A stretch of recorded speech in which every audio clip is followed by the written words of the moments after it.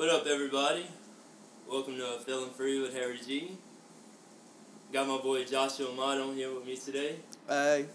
How you doing, Josh? I'm fantastic, bro. We're about to get into some things. Some stuff and some things.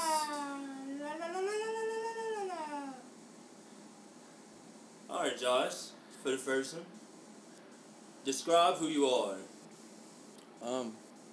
I'm a 35-year-old male. I like long walks on the beach. I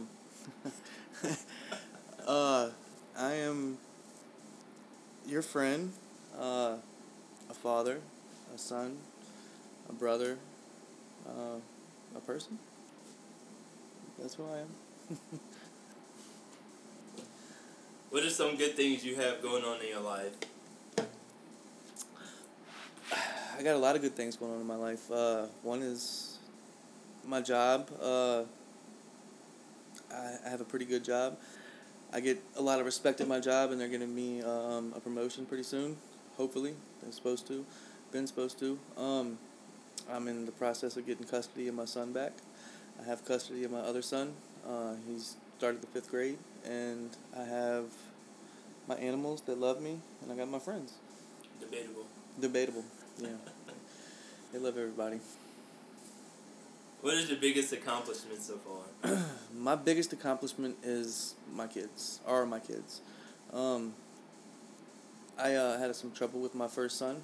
My second son has been a blessing because he kind of saved me from a downward spiral. But yeah, my 3-year-old's my best friend, and my 12-year-old can't stand me, but he's a preteen, so it is what it is. It's true. What is your biggest disappointment? My biggest disappointment would probably be my marriage.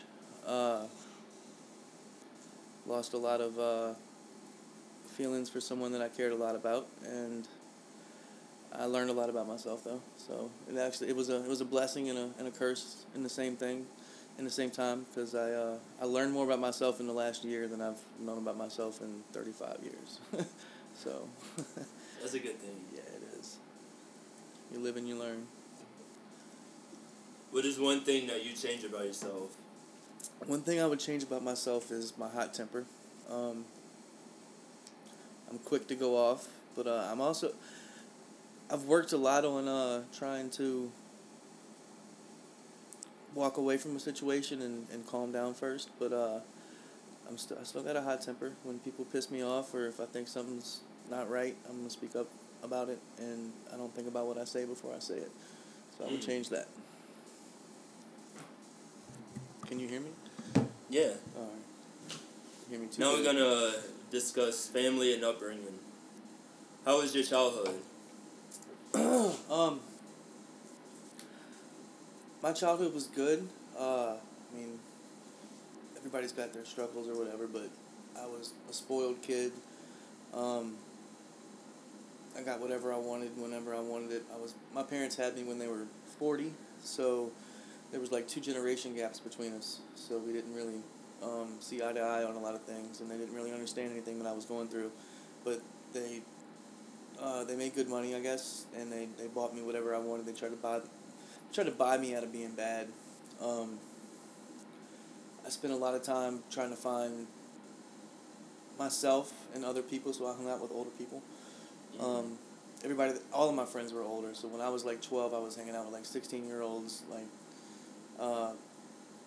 my mom and dad were older, so like they would go to sleep at like 8 o'clock, and we'd party at my house because they'd be asleep and we could do whatever we wanted. But yeah, it was an eventful upbringing. I did a lot of dumb stuff. I learned a lot of lessons the hard way, and I did a lot of stuff that I'm not proud of now, but everything in my past kind of made me who I am today, so I wouldn't take it back. But I did a lot of things the hard way. That's putting it lightly. What is your relationship like with your parents? My dad was a Marine in Vietnam. He joined the Marines when he was like 18, and he did 2 tours in Vietnam, and he was there for like 2 or 3 years, and they wanted him to go back, and he kind of quit, and he said, no, I'm not doing a third one. But my dad's what you would say, I guess, he's emotionally unavailable. He the war kind of like really messed him up. Like there's, like I've been to counseling with my dad, both my parents actually. I've been to counseling with both parents, but my dad specifically. And one thing that he's never talked about is that war, and he's just he's very quick tempered and not as I'm not as bad as he is, but he's quick tempered and he's Jesus. he's quick tempered and he's just he doesn't hold back, like but he was never really. I think he tried to be a dad as well as he knew how, because he didn't really have his dad around or anything, but he tried to be there for me. But once I turned 13, dude, I was a hellion, like, and he just by that point he just kind of, I don't know, he was the bad cop, my mom was the good cop, and that's how it kind of worked. Yeah, I can see that. Yeah. Are you closer with one? Yeah, I'm a mama's boy, bro. Mama's boy all the way. My mom has spoiled me rotten to the point that it's been unhealthy for a long while. Not now, but like when I was a teenager and stuff, man, like it was unhealthy. Like, yeah, she would vouch for me, like it wasn't her son, it was everybody else. So she just she still do that. She still does that, but she's getting better about it. Like we have I'm more mature now, so I'm able to like, I see my mom's stuff and I'm able to like kind of deflect it, I guess, a little bit. So I let her be her, because she's 76 years old. I'm not going to change her ever. So all I can do is kind of just do my best to deal with it. But she's trying. If you could tell Missy Lane something that you never told her before, what would you say? I mean, that she did her best. Mama tried. She really did. She did the best she could. My mom was in an abusive relationship before she got with my dad, to the point that she had to pull a shotgun on this dude because he was going to beat her to death. Mm-hmm. But she tried, dude. Like, she did the best that she could. Like, she didn't understand anything that I was going through, because my mom grew up in the 60s. And the 60s and the 90s were, like, two totally different things, bro. And she just, like, she didn't get it. She didn't get drugs. She didn't understand, like, any of that. Like, how could you do that? Like, so I found my escape in older kids that, like, understood what I was going through. But they were doing the same shit that I was doing, so it was difficult. But she tried. Mama tried. She's bad, bro. No, the cat making that sound like... Yeah. She's in there. She's a purr. I keep that. You were also a father to two. Mm-hmm. How has fatherhood been for you? I had my oldest son when I was 22 or 23. I think she got pregnant. I wasn't ready to be a dad, dude. Like, I wasn't ready. I was not ready at all. I wasn't done partying. I wasn't done, like, I was a rebellious 20-something-year-old too, because I couldn't find my place, I guess. But my mom actually raised Caden as much as I did, because like I could leave him at my mom's and go do whatever I wanted to do. So she had a big part in his life, and it's actually like created a problem now, because like it's become toxic, I guess, because she acts like his parent, but I'm his parent, and yeah, so it's a complicated situation. But me and Caden were like friends growing up. Like I wasn't really a father to him.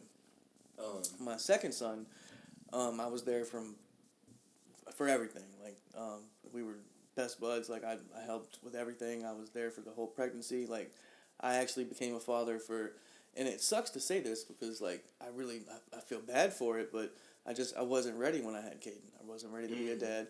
And me and Caden get along great now, like for him being a 12 or 13-year-old, but it's different with Lane, because I've been a father to him the whole time. Like, it's been me and him, and his mom, and it's a little bit different.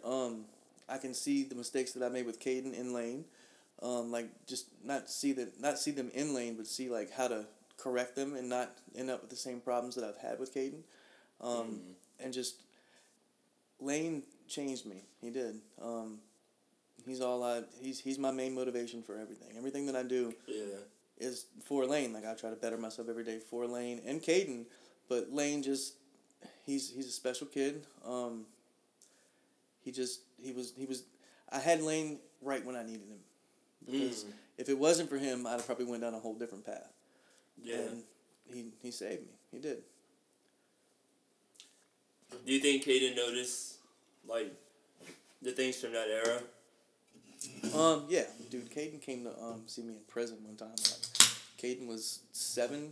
I think Caden's 12 now, so about 5-6 years ago. Yeah, Caden was 6 or 7 years old, and he came to see me while I was in prison in boot camp, and like he knew something was up, but he also knows that like even his mom tells me to this day that like she's like, you're always there for Caden, like no matter what, if you're always there for him, and that's true. I wasn't there for him like as much when he was a toddler and stuff, like the age Lane is.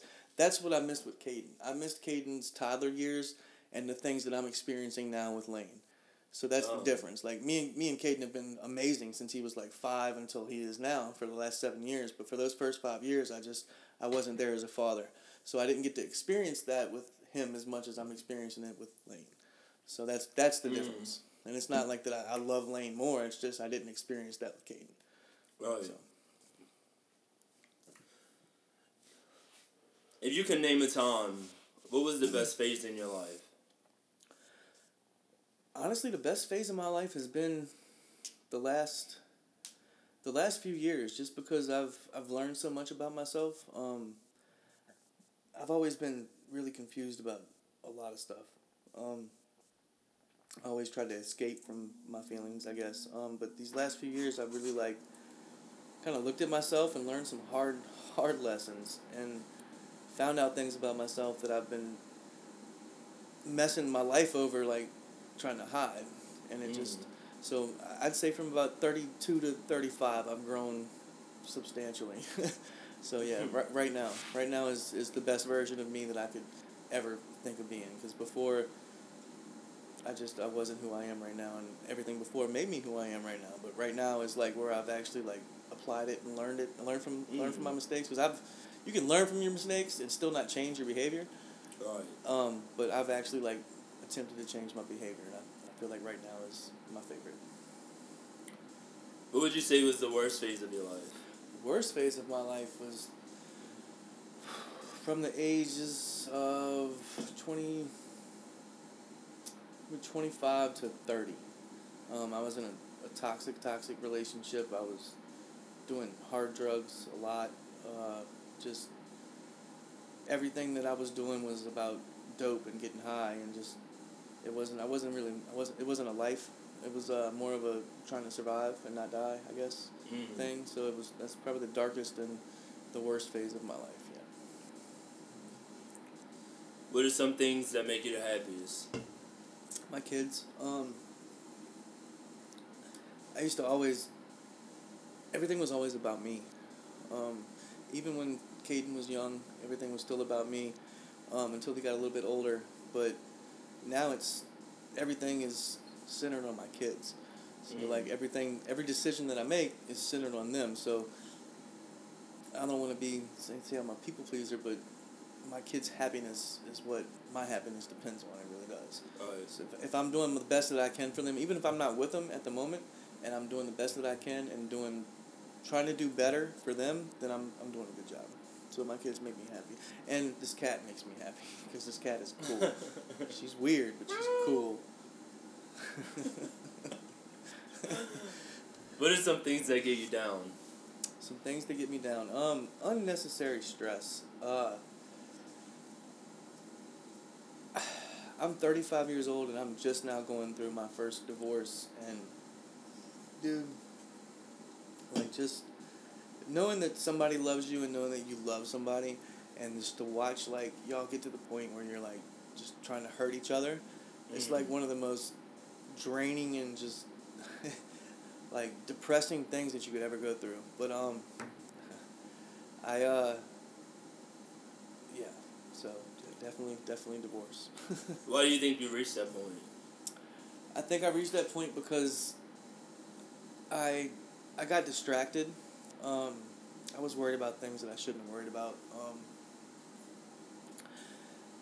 I feel like people, especially my wife was young. I met her young. We started dating while she was young, and people change when they get older, and I think that we just kind of grew apart. Maybe we were both bad influences on each other at one point, and it just kind of deteriorated quickly.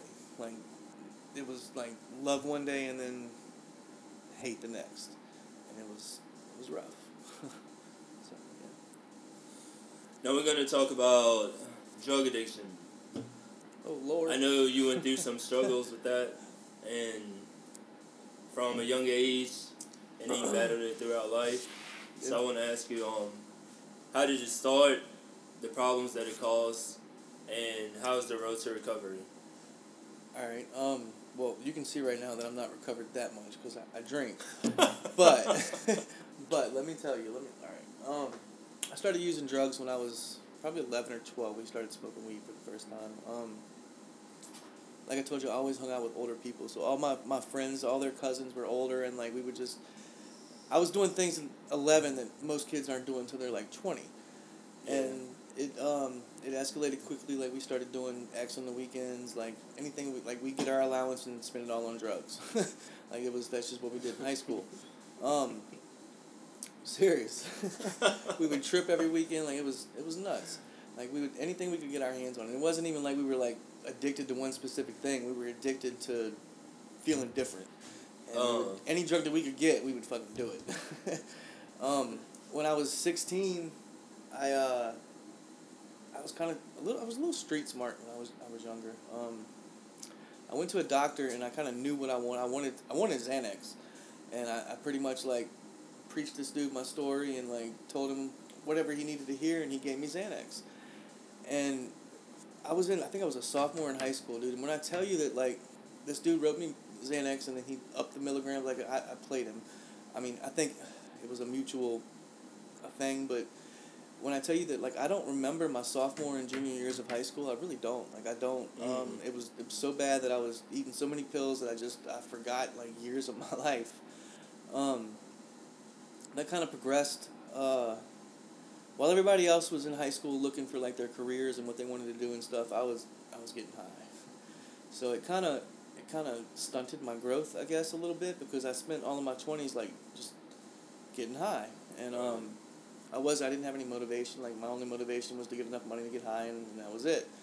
And it was failed relationships. It was whatever. Like everything was centered around drugs. Like if it was a relationship that I was in and I liked it, it was going good because we had drugs.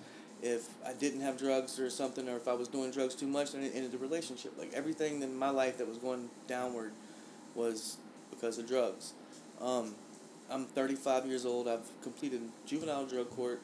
I've completed adult drug court 3 times. I've been to boot camp at Lane Hunt Correctional Facility. I've been to 10 rehabs. 10 times, 7 different rehabs, from New Hampshire to California to Mississippi to Florida to like, my parents and the court. I would get in trouble. They would ship me off to like go send me to get fixed to a rehab or something. Like they would think that I'm going to go there and there's going to be some kind of miracle cure and I'm going to come back and I'm not going to want to do drugs. And that wasn't the case because every time that I would come back, I'd hang out with the same people. I'd do the same things. I would, the only thing that I focused on was drugs. And it took me a long time. I've had several relapses. I've had several it would always resort back to drugs. But in the last few years, that hasn't been the case. I finally, I don't know if it was just Lane, or if it was me almost losing Lane to, I don't know what it was, but something just clicked. And I quit using. I haven't done any drugs besides beer, and I smoke weed. That's it. Like I have no desire anymore.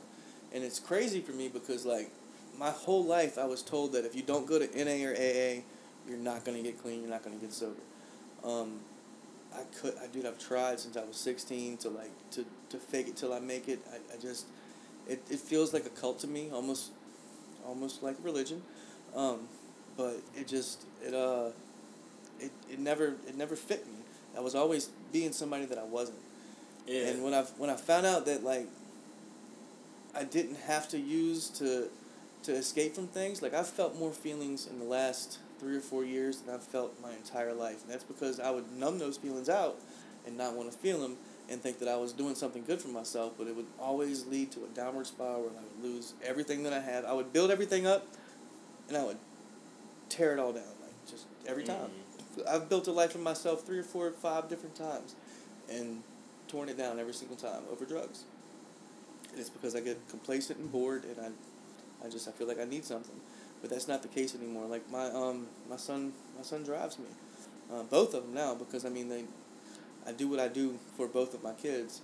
Yeah. But Lane, especially because of the situation that I'm in with his mom, and I just want to do good by him and Caden, and he's my motivation to keep doing good. Are there any drugs that you haven't tried? Not a single one. Which one do you think was the worst? Heroin, no doubt about it. Wait, no. Heroin, because I started using a needle when I started using heroin, and that's a whole different ball game. But Xanax is probably the worst because, dude, when I tell you that I've wrecked 7 brand new vehicles, I've been to jail countless times, stolen things from my friends. Like I've lost whole relationships. Like I've stolen my friend's wallet and helped him look for it on Xanax. Yeah, dude, I'm telling you, like that's what I was like. And it's crazy because like it's as soon as it enters my body, it makes me into a completely different person, and I black out. Yeah. And it's every time. Like there's no like I take it one time and I have a good time, and then the next time it's like bad. No, it's every time, dude. And it took me like 10 years of trying it, like every once in a while, just to make sure that I still couldn't do it, to like really see like I really can do it. And Xanax was just because it's what started me on the path to keep doing drugs, because the doctor prescribed it to me when I was 16. I had them. People liked me because I had them. Like, and it was a good time. I don't remember any of those good times, but, and I just, because it works. The reason that since I was 12 or 13, I've struggled with anxiety and depression. I've been on medication since I was 12 or 13. And the reason that people get addicted to Xanax is because Xanax works. Like, if you're stressed or you're anxious and you take one of those, dude, you're not anxious no more. But it works too well. Like, you can't, like, that's why you're not supposed to be on it for long periods of time. But, dude, I started taking them, and, like, I didn't want to feel, like, no more, because that's what it does. It takes away all your feelings, and it makes you, like, you have no inhibitions whatsoever. That was, like, when I went, and I think we were staying with each other, and I went to the hospital, and, they told me I had anxiety, and it was like, oh, we'll give you Xanax, but I didn't take it, remember? Because I was like, all I thought about was that night when I took it at that festival. And I don't remember nothing. Nothing. You're like, wait, I was like, what? I was like, what? When did this happen? And dude, seriously, people will be telling you like your whole night, like all this stuff you did, and you're like, what? Like, yeah. Yeah, I bought $30 shirts for all for the everybody. On the line. And I checked my bank account and I was like, what the fuck is this? Dude. Yeah. But when it comes to, like, I'm not going to pretend that I'm perfect, because I'm not. I just recently started quitting smoking weed because I have to. But I've never had a problem with alcohol. I can drink a few beers and I'm fine. But I still don't drink unless I'm at my house, or if I don't have to, like, I'm more careful now. And I don't need alcohol when I wake up. I do it socially. If it becomes a problem and I don't do it socially, then I'll have to address that. But I'm pretty sure that I will never do dope again in my life. Yeah. Ever. There's not a doubt. How is that? Desire. Like, how does that feel to willingly put a needle in your arm? Let's see. Well, when it gets to the point that you're putting a needle in your arm, you're beyond reasoning. You're not you're not thinking like, if I put this needle in my arm, then I might get whatever, or I might overdose. It's to the point that you're putting the needle in your arm to like not be sick. And when you're doing dope for that long, like, you're not getting high no more. You're just literally spending all your money and going to get this dope just so you don't get sick. And it becomes like it's a complete downward spiral, because it deteriorates so quickly that, like, once you start putting a needle in your arm, like, you got a few months and it's going to get bad. And it just there's no way around that. you got married last year, and you also split up. Can you tell me a little bit about that whole journey? I met Kylie when I was, I think, 28 or 29 years old. We both worked at Crossgates. She was young. She was 18. We started talking about music and stuff, and like I didn't even question how old she was, but right after we started dating, one of the ladies in membership told me to come to the office and asked me if I knew what Kylie's grandpa did, and I was like, what? And she was like, he's an FBI agent, because he still was an FBI agent at the time, and I was like, what? And this dude like ran a background check on me and everything, but they still let me date her. But me and Kylie kind of like kicked it off pretty quickly. And she started staying the night at my house, and when I tell you that, like, she just never left, she never left. Like, yeah. She started coming over, and that was it. Like, we were together. Like, we had a pretty good relationship for the most part, because drugs were involved later on in the relationship, but kind of really messed it up later on. But before that, like, we did everything together. We went to concerts together. I guess she was young, so she was kind of looking for herself. And she found that she liked the things that I liked, and we clicked, and we had a good relationship for a while, and then Kylie had some problems with my first son's mom, and it kind of started a whole little war between them, and everything kind of went downhill after that. The reason that me and Kylie really got married, I mean, we were engaged for like 2 or 3 years. But the reason that like we really got married in a hurry and got a quick wedding and a cheap wedding was because in order for her to be around my oldest son, Caden, we had to be married. Or like, because my first son's mom was trying to make it to where like I couldn't see Caden if Kylie was around. So Kylie tried to fix that, and we got married just to, because if we're married, then like she couldn't keep Caden away from me because she's my wife. So we did that, but as soon as we got married, dude, like me and Kylie were together for 5 years, and then within 9 months of us being married, like, it was done. I relapsed a couple times, not on dope, because I'll never do dope again, but on speed. I did some stupid shit. She couldn't forgive me, and it just, it was a toxic relationship. It turned very toxic. The greatest thing that I've ever received is my son, and I got that from, and honestly, I'm 35. The best 5-6 years of my life were spent with my wife. Like, they really were. Because we had fun, dude. Like, it got bad at times towards the end. But, yeah, some of the best times I've ever had were with my wife. Because, like I said, for 20s and my late teen years, I was doing dope and being stupid. So it was the first time that I actually had, like, a real family. And it went downhill quick, though. Don't get married. Never get married. Don't do it. There's some hoes in this house. There's some hoes in this house. Alright, now we're going to get into some social issues. Alright. I can dig it. There's a lot of race issues going on in the world right now, from sports, politics, whatever. What is your take on all of that? Alright, so I was a spoiled little rich white boy, but my mom was the principal of a predominantly black school. So all the kids that I grew up with, like, from a young age, were all black. My principal? Yeah, your principal. Exactly. I never saw color, dude. Like, I just, black people have always accepted me, and I don't know if it's just my personality.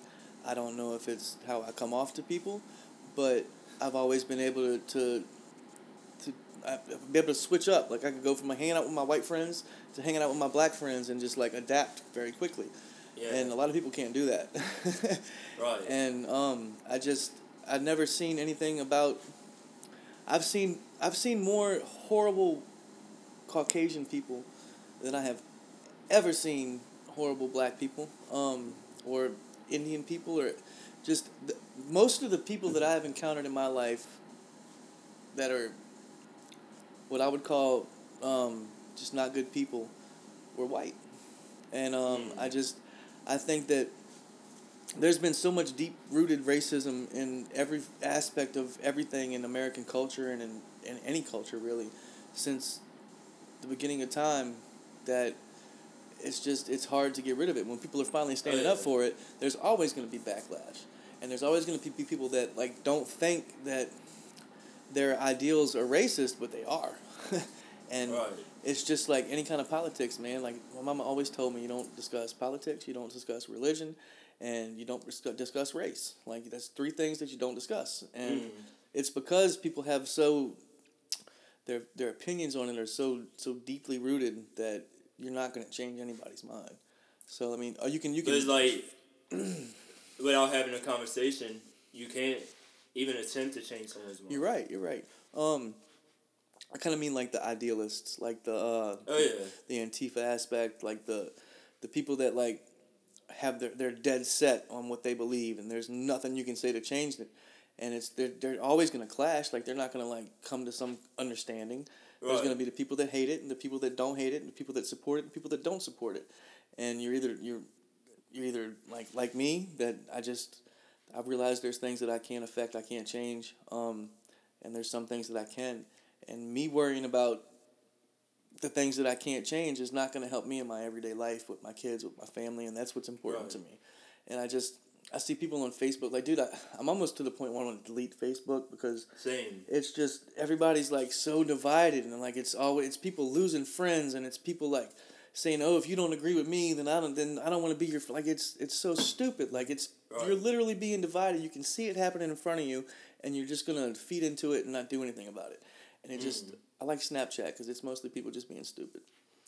That's like, with Andy, Steven brother, when he told me like, oh, you helped change my views on this. So it's like, the conversation works, but then sometimes like, even where I'm at now in my life, I am 30, and I heard the stupid shit. I seen the stupid shit.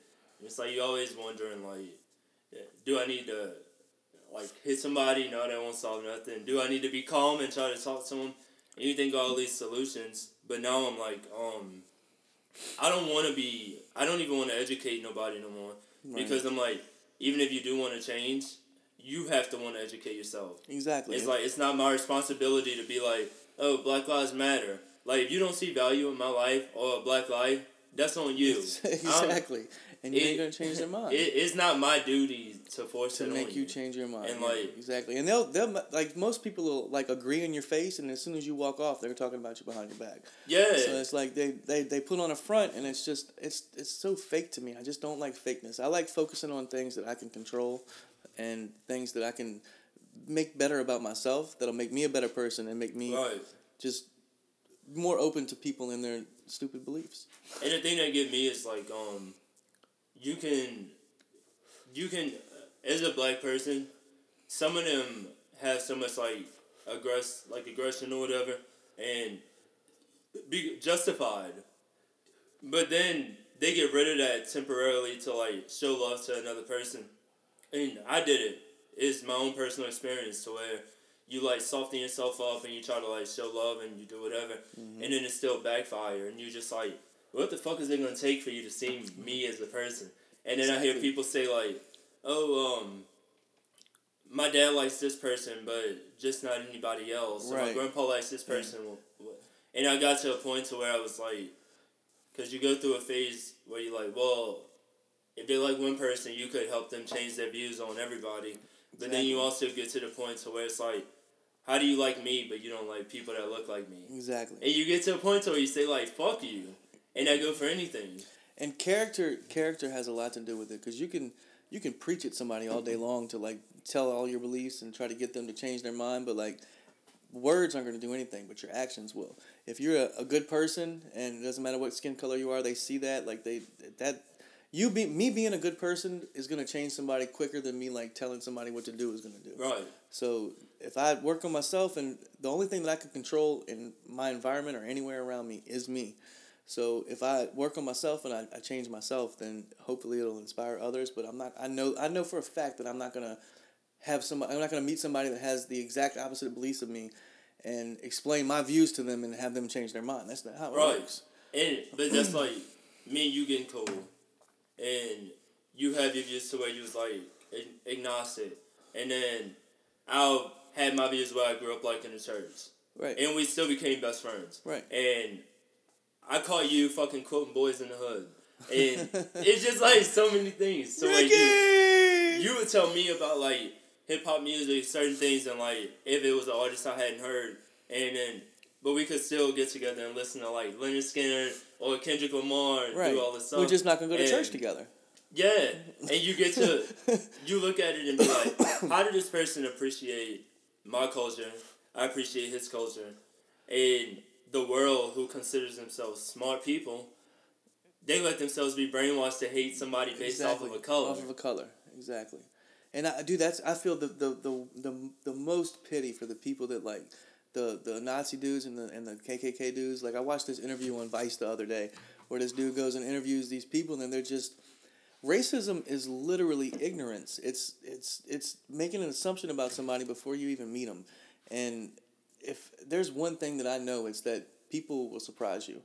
And if you meet somebody and like you just judge them apparently just off of their appearance or how they look or their skin color, like you're not going to get to know that person. And getting to know that person can change your outlook on a whole race of people. Because I mean, if you find there's one person that's a good person, it'll make you question like, why do I hate all these people when this dude's like, it doesn't.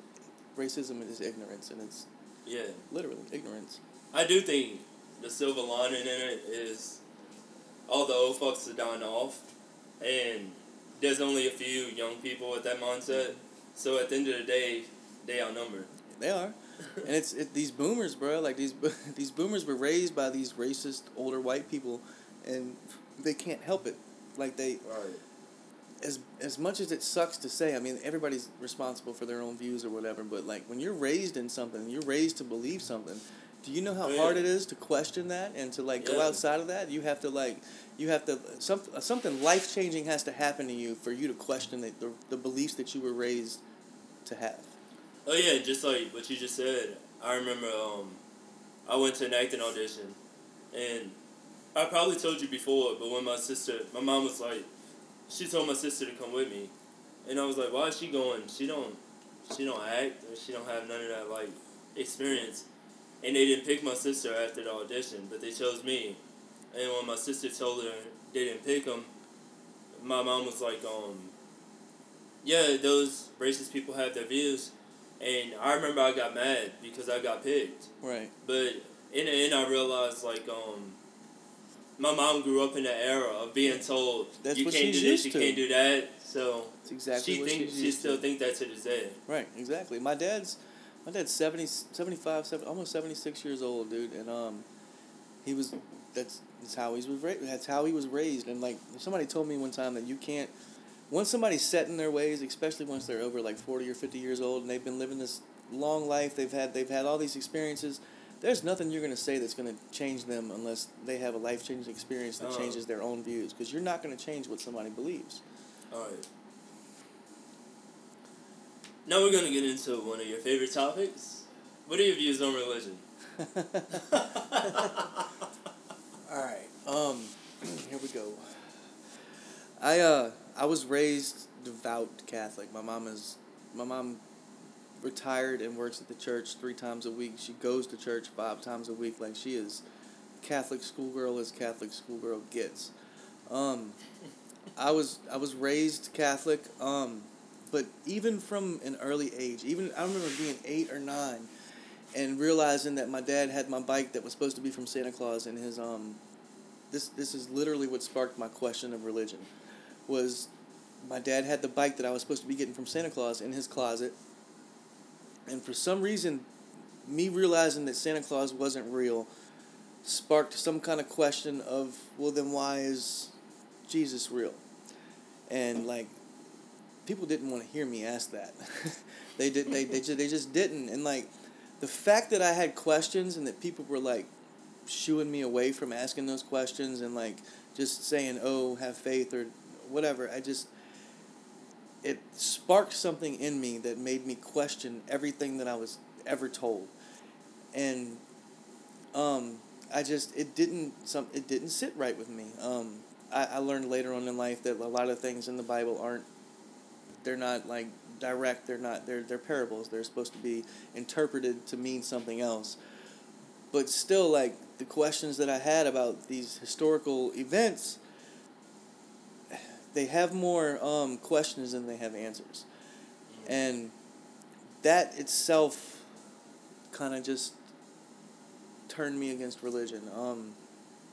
I started listening to music that was not religious, and it kind of like led to my warpath against religion. I felt like everybody that I knew was brainwashed.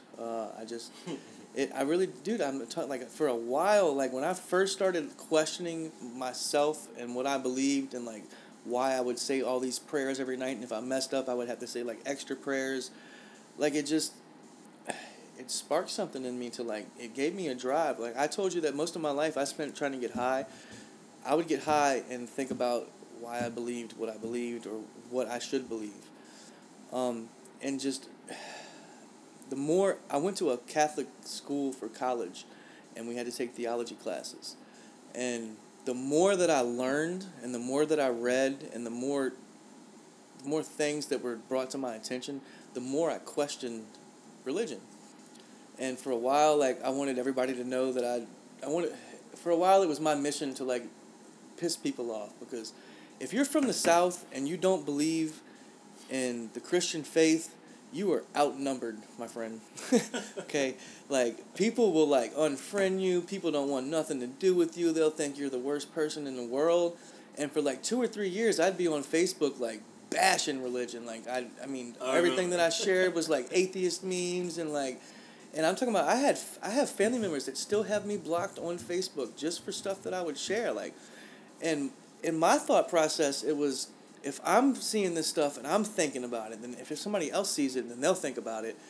And but people do not want anything that they were born and brought up to believe questioned. And that's what I was saying, like, with my dad. Like, and anybody older, when they're brought up to believe something, the hardest thing you can ever do is question that. And when I finally was able to, like, look at it and question it, that's when I started having more questions. Now, today, I'm a little bit different. I've experienced some things personally, especially under the influence of psychedelics. But I've experienced things that like can't be explained with just we're just here and we die. I believe in God, I do, but it's not a religious God. It's the universe combined, karma, like all whatever, however you want to say it.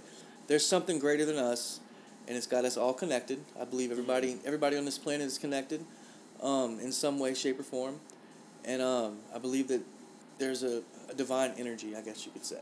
So I'm not atheist. I believe in the satanic principles, but damn, that sounded bad. Anytime you say Satan, right, it sounds bad. Like, but the satanic principles are different. Like it's like the 10 Commandments, but a little bit up to date, I guess you could say. I'm not a Satanist. I do not believe in Satan. What are they? The 9 tenets. You gonna pull them up? Yeah. All right. Hold on. But it's more about how to live your life.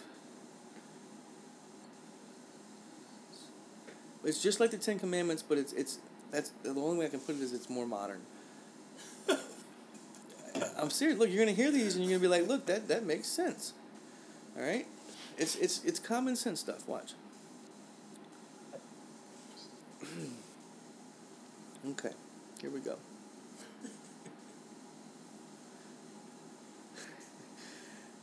All right, then here we go.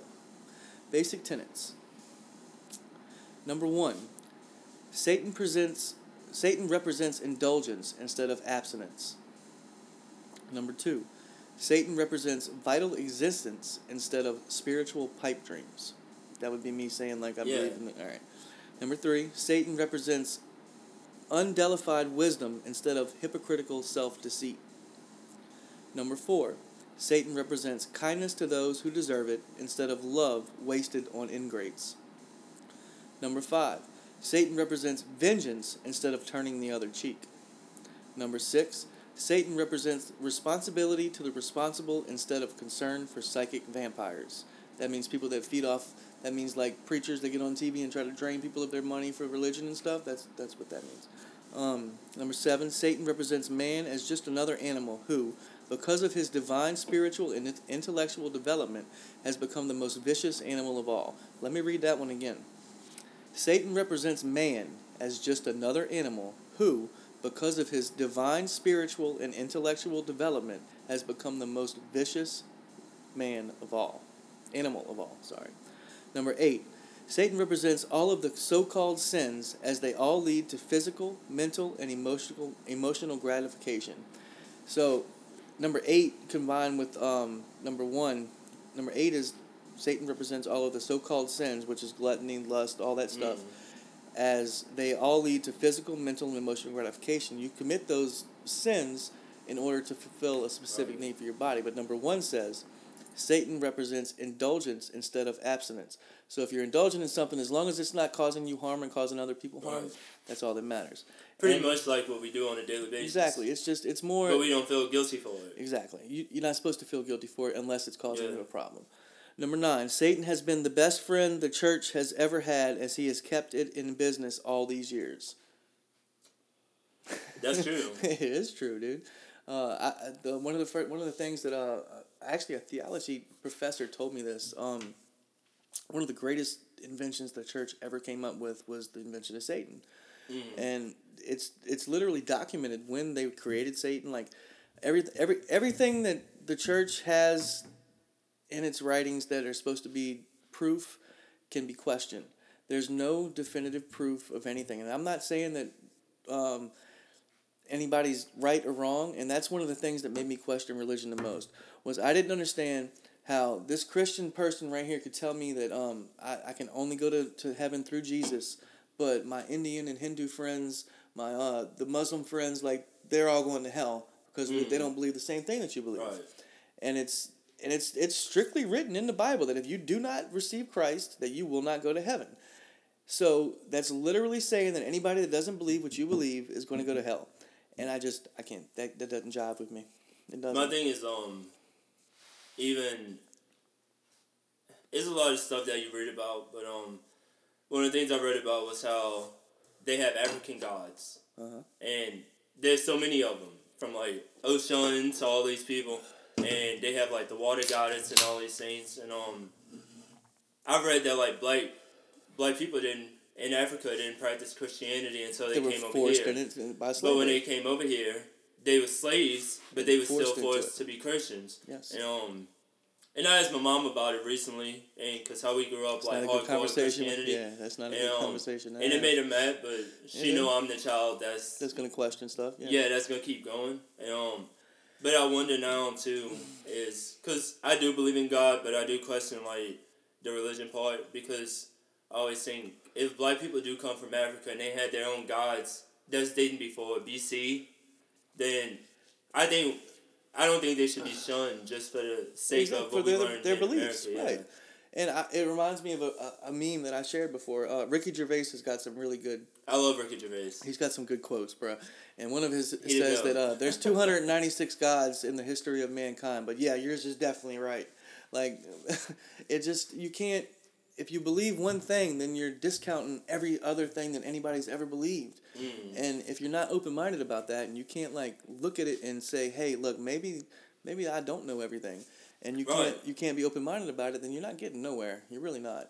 And my thing is, because I believe in like the God that's in the Bible, but I do struggle sometimes to be like, because I question everything. Right, you're supposed to. Everything, and so it's like, think for yourself, question authority. I think of stuff like people that's Republicans. Most of them only Republicans because their parents raised them to be. People that are Democrats only Democrats because their parents raised them to be. People that are Catholic and Christian because their parents raised them to be. Yeah. If you let me ask you a question. If you weren't born to your mother and father, and your mother and father gave you up for adoption, and you were born in China, and you were raised Buddhist, you'd go to hell. Right. And that just, the division of it and the uncertainty of it is what, the Bible's got some good stuff in it. Like it really does. Like it's got some things that'll make you question all kind of stuff. But when I went to Holy Cross and I found out that the Bible was put together and certain books were taken out of it that didn't go with the plan that everybody else had. Like they picked and chose what they put in the Bible in order to fit a certain agenda. And like there's still those books that you can't see. Like in a lot of African religions use those books that they don't have in the Bible. And it's just if you exclude everybody and say that everybody's gonna face certain damnation if they don't believe exactly what you believe, that throws me off right there.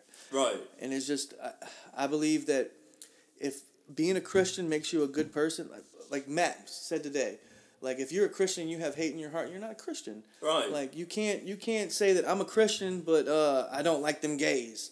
Like right. You're not a Christian. That's not what Jesus taught. That's not like, and if you use Jesus' teachings to make you a better person and it makes you to like go out and do good in the world and you're helping people and like you're doing the best that you can, I'm all for it.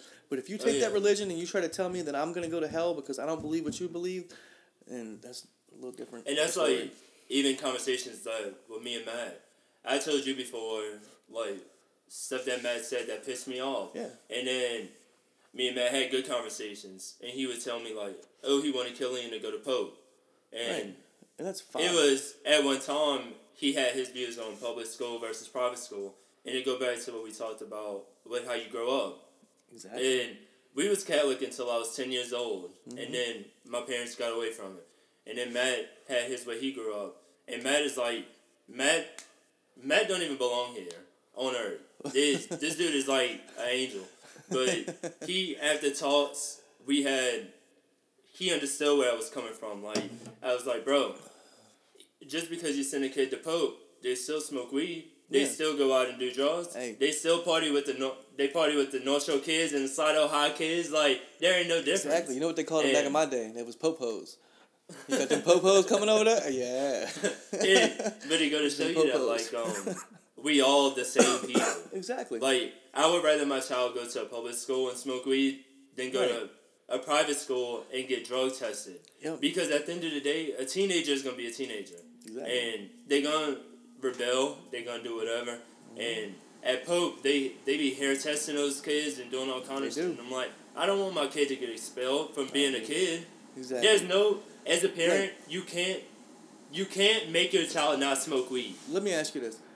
If religion was required to not be forced on a child, if kids were allowed to wait until they, like, you know how kids are allowed to wait until they're 12 or 13 and they can decide what parent they live with? Yeah. If they were 12 or 13, they weren't raised, like, being told that this was the only way, this was, like, the only thing you can do, like, you can't, like, question that. If they were made to wait until they were 12, 13, when they, like, could think for themselves, and they got to choose a religion, what do you think they would choose? Do you think that somebody that had never been exposed to the Bible would read the Bible and be like, oh, yeah, that's definitely it. That's what I want. I don't think nobody would choose religion. And the only reason why I said that is because premarital sex. And as much as to a diehard Christian, my statement might sound terrible, you can be the most diehard Christian ever, and you having sex. You still lusting. You having sex. And the thing is, like, if somebody harm your family, you're going to break those 10 Commandments. You're going to break them 10 Commandments, exactly. Yeah, so, and you can't pick and choose what fits your narrative at the time to say that it is true. Because, like, you can't say, I'm a Christian, I love all people, but this verse in the Bible says that gay people are an abomination. Like, that's not how it works. You can't say that something's outdated and then something else isn't. Like, if it says in the Bible that you can't lay in a bed that a woman's had a period in, bro, I'm going to hell. Because, like, but you can't, and it's in the same exact book that it says that homosexuals are an abomination. Eating too much, anything, all that. Like, you can't, like, pick and choose what you want to do. Like, one person can eat too much, one person can lust too much. Us drinking this beer. Like, yeah, I drink, like, 15 beers, and that's gluttony. Because it really is. You just, and that's what gets me about religion, especially like people like Joel Osteen. Do you know Joel Osteen I think he got sued. I know there was a big story about it, but he got criticized because he never says anything about hell. He never says anything about any bad stuff that could happen. All he talks about is positive stuff. And people were getting mad, saying, look, like, you're not telling these people that if they go do all these sins and stuff, that they're not going to be forgiven. They're going to hell. And he's like, no, that's not. But you can't talk about God and not talk about the devil, because they're counterparts of each other. So do you believe the devil is real? No, I do not. I believe that the devil is made up by the Catholic Church to scare the hell out of people. And it's worked for a long time, dude. I heard a lot of people say that. A lot of black people say that. I think that there's good energy and bad energy, and I think that's where God and Satan kind of evolves from. I think that there's... Because, dude, I can tell you firsthand that karma is real, bro. I've done some bad shit in my life, and I've had some bad shit happen to me. Same. But I've also done some good stuff, and I've felt the results of karma. And that's what makes me kind of like... Because for a long time, I was atheist. Like, I was diehard atheist.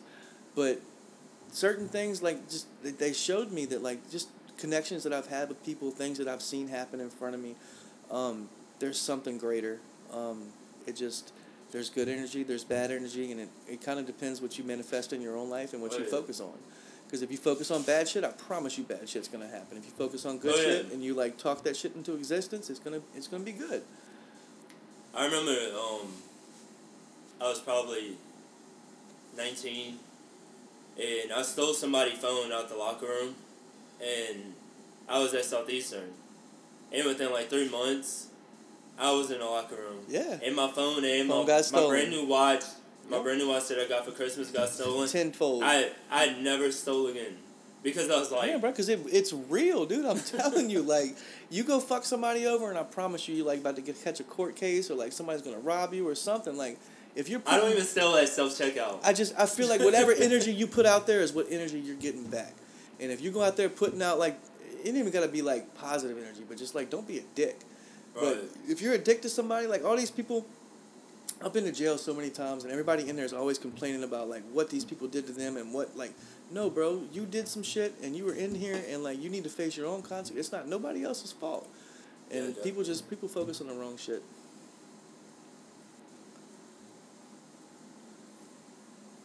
And speaking of jail, my next topic. Fuck. You've been in trouble with law enforcement a few times. So if you could describe some of the times in your life and how they have impacted you. So it's all drugs. Dude, I'm serious when I tell you that I've wrecked 7 brand new vehicles on Xanax. I, like, just totaled them. I remember my friend I have tattooed on my arms, rest in peace, Ryan Patrick Breland. He was my best friend, but we did a lot of dirt together. We used to do drugs, bro, and we would ride around in my car, and, like, I remember one night we had a ball that flashed blue and red, and it looked like police lights. So we were riding around in Slidell, like, trying to pull motherfuckers over to jack them. Like, barred out. Like, Xanax is a terrible drug. But I mean, like, and we tried to pull this one lady over, bro, and she kept running from us. And I don't know why my dumbass followed her, but her husband was a cop, a Slidell cop. And she pulled on the 3rd Street, bro, and, like, pulled it into the police station. And my dumbass followed her. And when I tell you they had, like, 15 cops waiting for us, bro, and beat our ass... Oh my God, they beat our ass. But, like, yeah, dude, I mean, just dumb shit, dude. Like, I was in juvenile drug court, and I remember me and my friend Nikki used to smoke on the way to drug court, and we'd have people piss for us, and we'd bring fake piss in. 16 years old, going into drug court, passing drug tests with fake piss, smoking on the way there. Like, just, I did some dumb shit, man. It got out of hand. Real quick. And I've had periods of my life, like, I would use, and then I would be clean for a few years, and I'd do great, and then I'd set up this, like, beautiful life for myself, and then I'd slowly start sinking back into it and lose everything. And I remember I was in drug court for the adult drug court for the 2nd time, and I had been clean a year. I was on house arrest. And I violated house arrest by going to buy a vehicle, but I had never failed a drug test. I'd never missed any meetings or nothing. Like, I was perfect.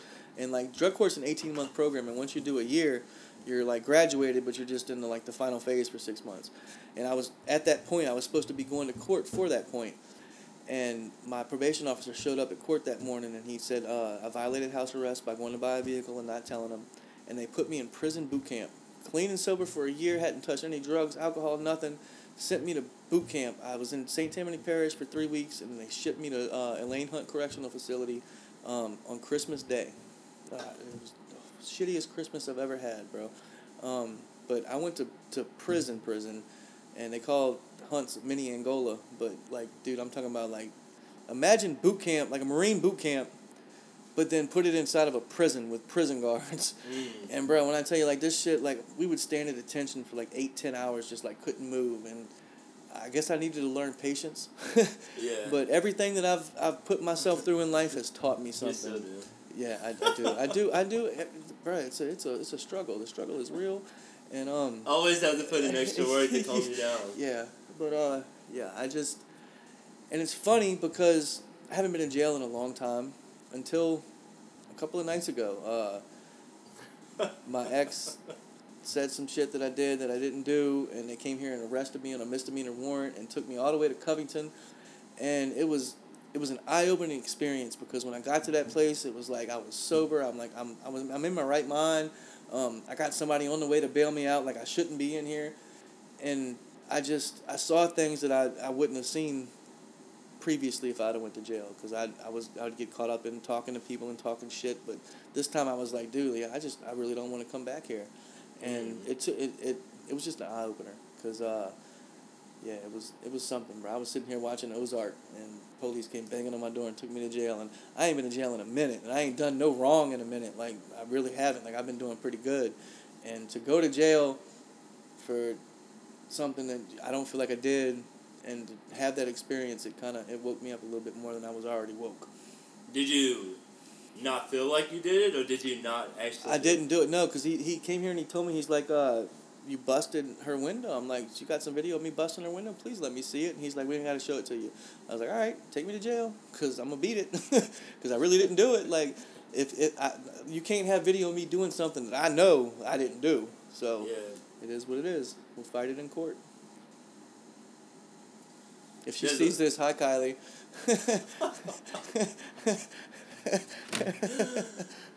There's a lot of talk in the country about defunding the police. Where do you stand with that? I ate a cookie. I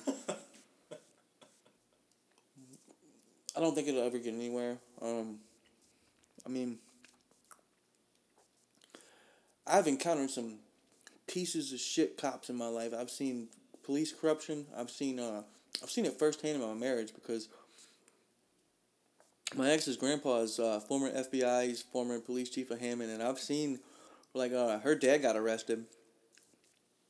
Her dad stole, like, a few bottles of cologne from Dillard's, like, $100 worth of stuff, and I saw this man get arrested. Not saw him get arrested, but he got arrested, he went straight to the jail, and he walked straight out the back door. Like, I've seen people, I've seen police corruption in my life. A lot of it.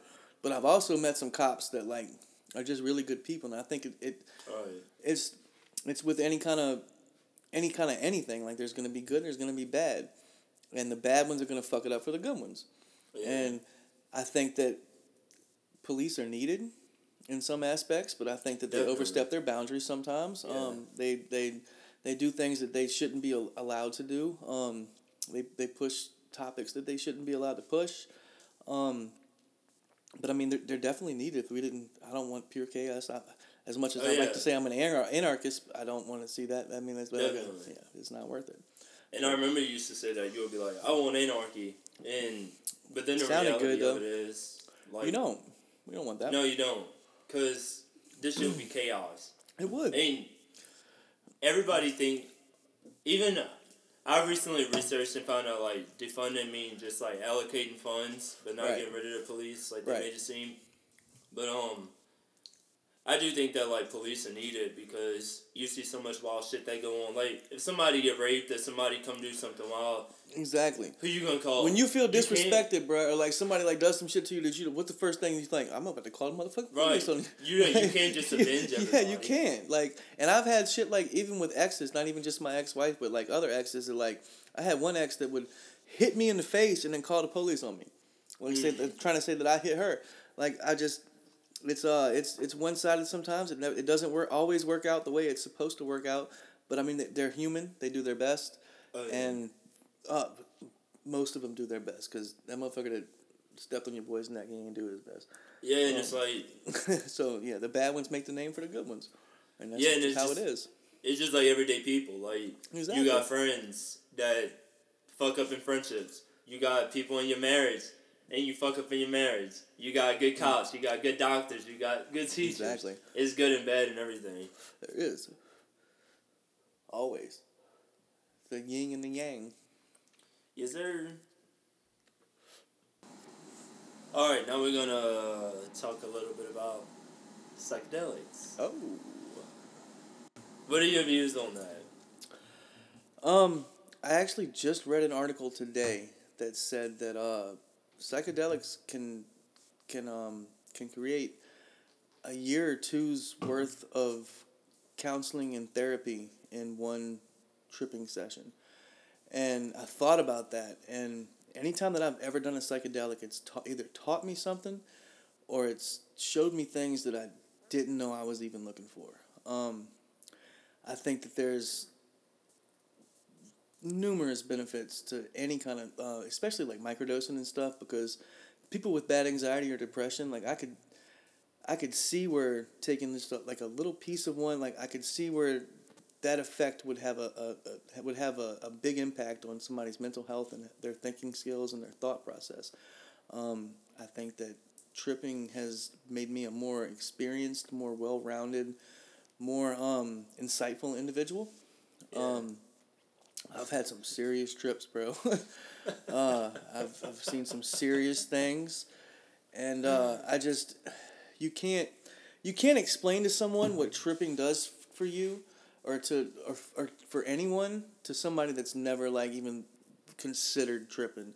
Because I mean, if you haven't gone that route, you can't really understand, because you can see it on TV and see all the weird blurring and the edits of all like what it's supposed to look like when you're tripping, but until you trip, you don't know like what the fuck you're getting into. And I've never had a bad time. Everybody has bad trips, I guess, where you kind of, but bad trips are trying to teach you something. But I feel like if the whole world tripped together, we'd just be a whole different place. Oh yeah. You know, because I mean, just like at Bonnaroo, dude, like I watched. I had never heard of LCD Sound System, and when I tell you that I watched like 25, however many people were there, like thousands of people, in sync, dancing around together, listening to this music and just vibing together, like you can't make something that beautiful. Like you can't. You'd have to experience it, and I could tell you about it all day long, but until you were there and you saw that shit, there's no explaining it to you. So yeah, I highly. Dude, that was such a good Bonnaroo. It really was. I highly recommend the use of psychedelics if you're suffering with depression or anything. Just want to change your mind a little bit. Oh yeah, it definitely has its benefits. And I always like go back and forth with like using it as like a party thing and using it as a tool, like a good tool. Right. Even using it as a party thing though, like even going to parties and people eating acid, like the experience that you go through that night, like even if you're with friends or whatever, like the things that happen to you change you. They really do. Like they make you see things differently. 'Cause like I don't even know how to explain it. Like you just you experience these things for yourself in your own unique way, and it's like it somehow teaches you whatever it was that you were searching for that led you to doing drugs in the first place. Kinda. And you just see, it's just the way you see things too. Like I remember I was looking at my phone when I was like in a forest or whatever. Right. And I was like, what the fuck is that? Right, yeah, it's like you just everything it distorts all your perceptions of reality is what it does. Like it makes your hearing, your seeing, your cut, like it's crazy. And it distorts what we think we know. Yeah. So when you get that distorted and you're experiencing something from a whole different perspective, it kind of just like it helps you to reassure yourself that like you don't know everything. Like nothing's as it seems at the time. And it makes you see things differently and understand things differently. Yeah, and it make you want to show like love more too. Dude, I'm telling you. I told my ex-wife this, but like when we went to Bonnaroo, from that point on, it's a small change. It's fucking weird that I'm even saying it, but like It's a small change, but it worked. Like, since that Bonnaroo, if I, like, go to throw some trash or something, like, I don't let trash stay on the ground. Like, I will go back and pick that shit up. Like, if I throw some shit and I fucking Kobe it and it doesn't Kobe, I will go pick it up and put it in the trash can. Before, I wouldn't do that. Like, I would throw shit out the car. Like, I'd be finished with a drink, throw it out the car. Like, I don't litter the earth. And I think that psychedelics bring you closer to nature is what is a good way to describe it. Like, it lets you see things that you've never, like, even noticed before. Remember how I kept trying to convince y'all to come to Bonnaroo, and we went, and we came back. He was like, "We need to all deactivate social media for a week." For a week, like it changed. And my we all whole did. We was like, we're gonna read a book. We're just gonna vibe with each other. Didn't miss it at all either, bro. Like, it was a stress-free week too. Like, yeah. Yeah, we was really like we was vibing the whole time. Yes. And it changes the way you see things, and the experiences that you have an effect on you, and it works. Mm-hmm. It does. Speaking of social media, do you think it's a good thing or a bad thing? I think that social media has ruined this entire world. But at the same time, it's just like everything. It's got its good and its bad. I think that the world was a much simpler place before the internet, because the only things that people knew as a collective was like what they were showing on the news or whatever. With social media, you have like instant access to everything as it happens right now. Mm-hmm. And it changed the world. It did. Like, it's changed the way people communicate. It's changed the way people see each other. It's changed the connections that people have. 'Cause I mean, I'm still friends with on Facebook, like, people that I haven't seen since the 3rd grade, but like they still have an opinion on some of the things that I post. And it's just, people didn't have that before. And I think that the way that it's changed the world is, like, we have instant connectivity. You can connect to anybody around the world. You're more cultured. You see people in their daily lives. But it also, like, it brings out the hate in people. Like, people, like I said, I'm seriously thinking about deleting Facebook just because I see people, like, arguing about things that, like, you're not going to go on somebody's post that they posted about politics or whatever the fuck it was they posted about and change their mind on the subject. So, like, you're going on there just to either troll them or, like, just to argue with them and hear yourself talk. So, like, it divided people. And it connected people and divided them at the same time, if that makes sense. Right. That's how I feel about that. Do you think it's detrimental to relationships? Yeah, I do. I think, first of all, in order to have a successful relationship, you have to have trust and communication. But before, like, our grandparents, they didn't get divorced and shit. Like, that was not just because it was against religion, but because, like, they stuck with each other. But with social media, you have so many more people paying attention to you, and as humans, we crave attention. Like, that's why Facebook and that shit's so addictive, because you get those likes and you want to keep getting them. It's almost like a fucking slot machine. It really is. The likes are like a slot machine. But it makes people distracted from their everyday lives and the things that they should be focused on, like their kids or their wife, or and it makes you crave attention from other people when you could be getting it in a healthy way at home.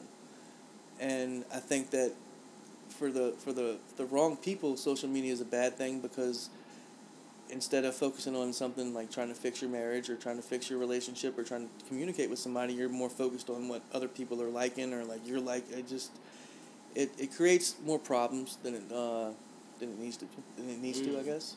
So yeah, I think that it can definitely ruin relationships, no doubt about it. Yeah. What is one thing in your life that you regret? One thing in my life that I regret is taking advantage of my parents. Like I said, we didn't have a real big understanding of when I was growing up. They tried their best, but I kind of took them for granted. I let them allow me to do the things that I was doing, knowing that it was wrong. I hurt them. I betrayed them. I stole from them. Hurting my parents is the reason that I try to do better today. It really is. Like, my kids, and trying to just show my mom before she's gone that she didn't do that bad of a job. Like, I want to make it up to them because I was a terrible kid. Terrible. Like, I sound like fucking Charles Barkley right now. Terrible. But, yeah, just... And how have you taken steps to make sure that your children don't do the same to you? I try to lead by example. For a while, I didn't understand that concept. I go to work every day. I wake up, no matter what, I go to work. And when I'm not at work, I try to spend as much time as I can with my kids. I just spending time with them and being... Because my dad was there, but he wasn't really there. So I'm trying to be there and, like... I'm trying to definitely do something different with Lane than I did with Caden. Caden's at a point that he's like 12 or 13, and there's not much I can... I'm there for him. He knows I'm there for him. But he's already set in his ways. But Lane, I'm trying to do something a little bit different. Just show him that you can like the things you like and want to do the things you want to do and still be a good person. You don't have to hurt people to hurt people. So you don't have to fuck people over just to make a name for yourself. You can be yourself and still be liked. Right. And it took me a long time to realize that. I didn't have to be somebody else to make people like me. I could actually be myself and people would still like me. Right. A lot of people go through that, you know. They do. How do you want to be remembered? I want to be remembered as somebody that overcame their struggles, turns nothing into something. I was handed everything at a young age. I blew it away. I'm kind of learning everything again. I just want people to remember me as somebody that went through some shit and came out on top. Like, I want to be remembered as a good person because, I mean, I know myself. I know what my intentions for people are and what I'm trying to do with my life, and I want people to see the good in me and not just remember my rap sheet. Describe your friendship with Harold Gibson. My friendship with Harold Gibson. It's hard to be friends with somebody that ain't shit, but I mean, I think I first really I met you at work, and I don't think you liked me at first, but you called me and said that you didn't have nowhere to go. I was like, bro, just come here. And from the moment that you moved in to my house in Kings Point, me and Kylie had just really just gotten together, and people were talking shit, thinking that we was having a threesome or something, bro. I remember just because we were so close, and when you moved in, we clicked and we became best friends, and just I don't know, it's always been a chill relationship. It's always been if there's some kind of drama or something, we're gonna talk about it. It's not gonna be some kind of I'm gonna block you and then we're not gonna be friends no more for a little while. It's not none of that bullshit. It's always been real. If there's one word that describes our relationship since I've known you, it's been real. Yeah. So yeah, that's my relationship with this ain't shit ass bitch. Now we can play a quick game of Would You Rather. Alright. Popeyes or Cane's? You better not, you motherfucker. Actually, if it came down to it, I would rather a Popeye's chicken sandwich than a Cane's. Yes. All right. Yeah. I knew you would come through. Unseasoned ass bitch. Unseasoned ass chicken ass bitch. Would you rather have unlimited money, power, and respect, or unlimited sex? I would rather unlimited money, power, and respect, because with that comes sex. Would you rather freeze to death or burn to death? Oh, shit. Burn to death. Smash, marry, and kill. Who? Beyonce, Britney Spears, Jennifer Aniston. Oh, shit. Smash, Britney, marry, Jennifer, kill Beyonce. Because she's the devil. I thought you liked Satan. I do, but not Beyonce Satan, because she trying to drain motherfuckers of their energy and shit. Alright. Smash, marry, kill. Okay. Shawn Wayans from White Chicks. Okay. Rihanna. or Denzel Washington? Hold on. So this is Shawn Wayne from White Chicks dressed up as one of the white chicks? Yeah. All right. Smash Denzel. No, I'm sorry. No. Smash Damon. Marry Denzel, and then kill the other one. You would kill Rihanna? I'm gonna kill Rihanna. Yeah. It's Denzel, bruh. Fuck. Have you seen Man on Fire? Have you seen Remember the Titans? Yes. MDMA or LSD? Whew, that's a tough question. That's too total. That's like asking, do you want apples or oranges?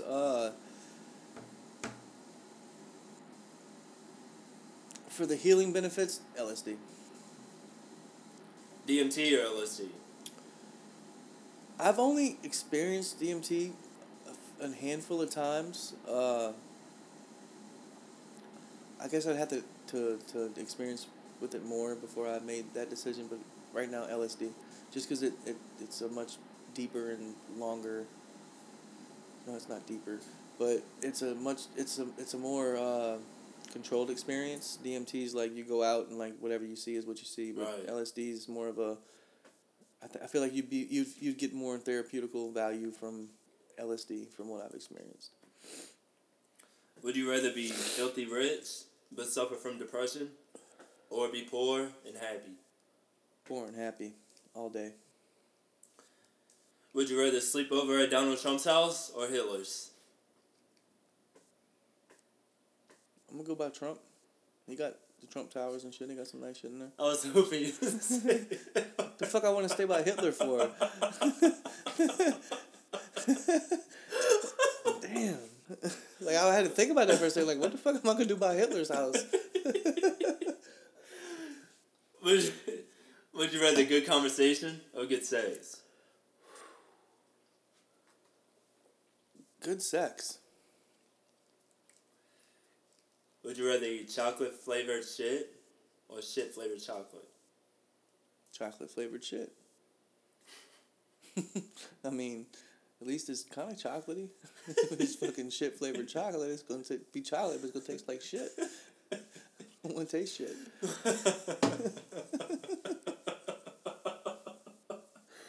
Stop it. Would you rather not have sex for a year or have it every day but never come?